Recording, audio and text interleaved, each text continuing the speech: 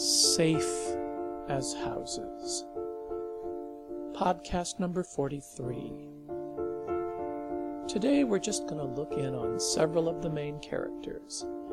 We last saw Jesse and Walter comforting Charity Claire by letting her sleep between them.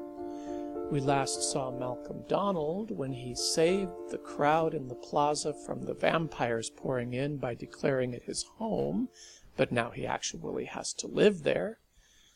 Sally and Lavinia have finished talking and are starting on some plan of action which Sally suggested, and Sally's sister Carrie Ann has become a vampire. This is Safe as Houses, Volume 3, Chapter 12. Moving to Where You Need to Be. When they first got together, Walter's vast collection of movies had been a source of amusement to Jesse. DVDs, Blu-rays, and an aging collection of videotapes took up 3 bookshelves. But now that going out to the movies was impossible, it was nice not to have to pay the scalper prices the online services could get away with charging. Jesse came bustling in the door with groceries about 20 minutes before the sun set. Walter said nothing about how close Jesse was cutting it, but his shoulders relaxed. He put an arm around his husband and gave him a peck on the cheek. Side by side in the modest kitchen, they prepared a simple but excellent pine nut garlic pesto and arugula salad. Jesse took his plate into the living room, and they settled down to watch.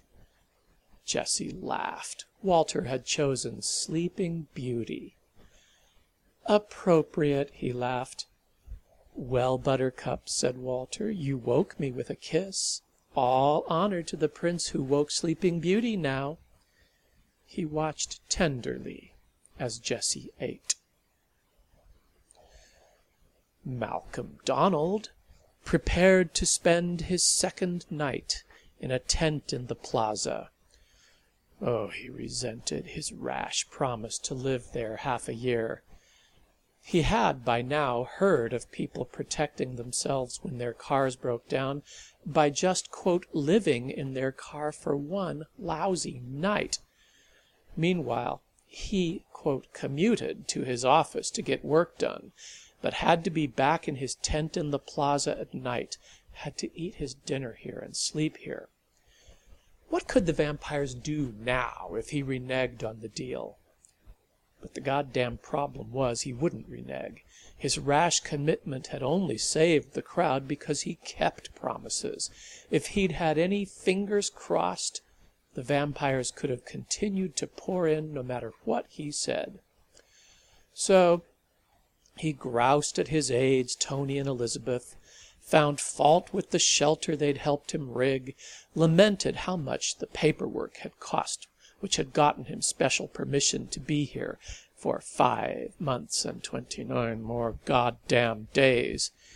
He told them to get out of here as they nervously declined his invitation to sleep over, and headed for their own homes, where Tony lived with his 8-year-old brat, and Elizabeth had her husband Saul and 3 hyper-sweet kids. Lucky assholes. Charity Claire still felt transformed by her experience with Jesse and Walter, and the decision they had helped her to make.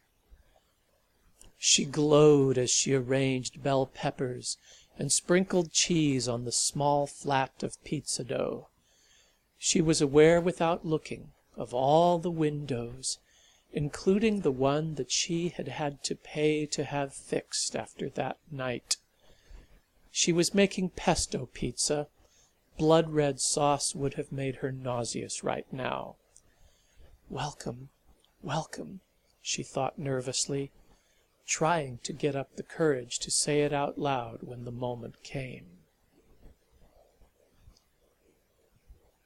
As Sally watched with admiration, Lavinia passed the slow-moving truck like it was standing still.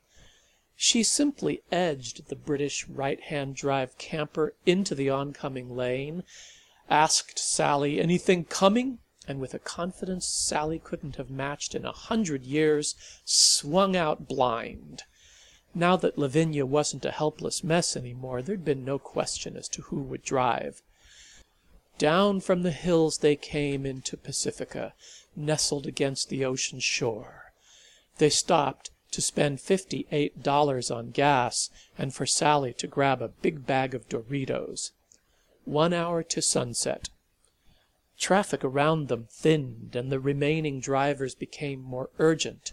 Thinking about what they were going to try in just an hour, she asked, hand on Lavinia's knee, "Love, sorry in advance if I put this wrong, but do you have any conflicts?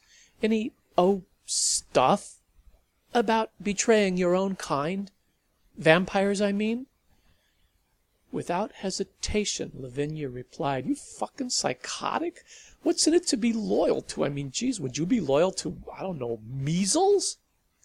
Sally nodded happily. Lavinia continued after a moment's thought, "Maybe if more of them flew."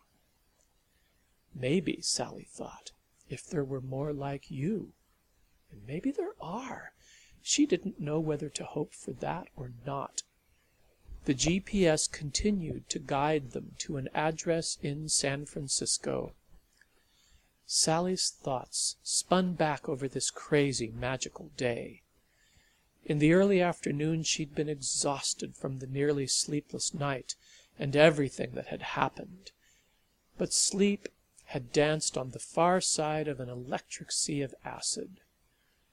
Without looking at her, Lavinia had said, "If you want, you don't have to, but if you want, you can look into my eyes. I could, hypnotize you. Try to. If you want." She'd looked up to see Lavinia stroking the fold-back pine-wood paneling which covered the stove and oven. She remembered Lavinia's reaction to the wooden stake and wondered what she was feeling now. Lavinia seemed to be trying to listen to a faint conversation. But then Lavinia had looked up at her, endearingly embarrassed at the offer she'd just made. "I'd love that," Sally had said simply, and flopped trustingly into Lavinia's arms, feeling the same dear feeling of being a child as when Lavinia had carried her earlier. Was this what she had sought all those times she'd given herself body and soul to a lover? Lavinia's violet eyes, like the wine-dark sea of Greek myths, had dissolved the world around her in a different way than in that bleak nightmare. This felt, to use Lavinia's uncharacteristic words, like a warm ocean of sweetness.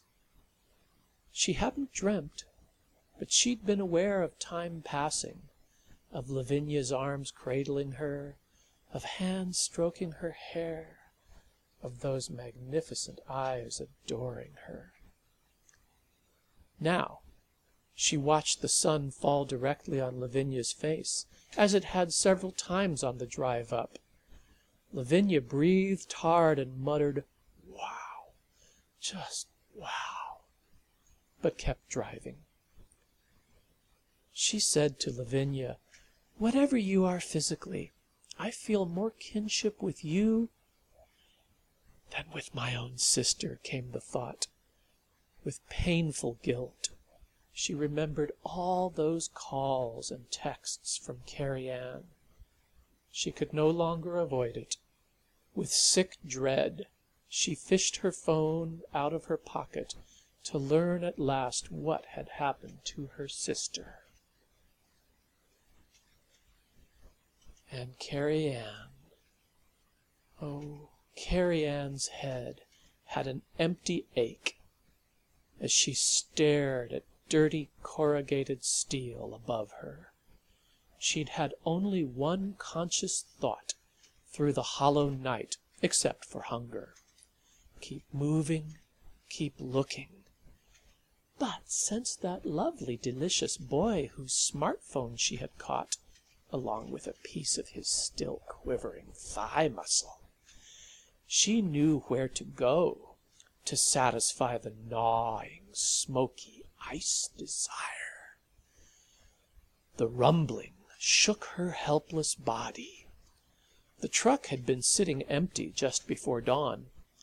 Now, in the day, she was moving toward where she needed to be.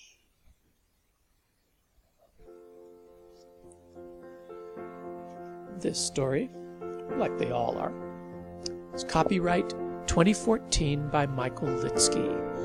You will find the print version of this episode, information about the background music, and other stories I've written on my website, which is www.fictionandmore.com. Next week, chapter 13, which is entitled A Little Pixie Face.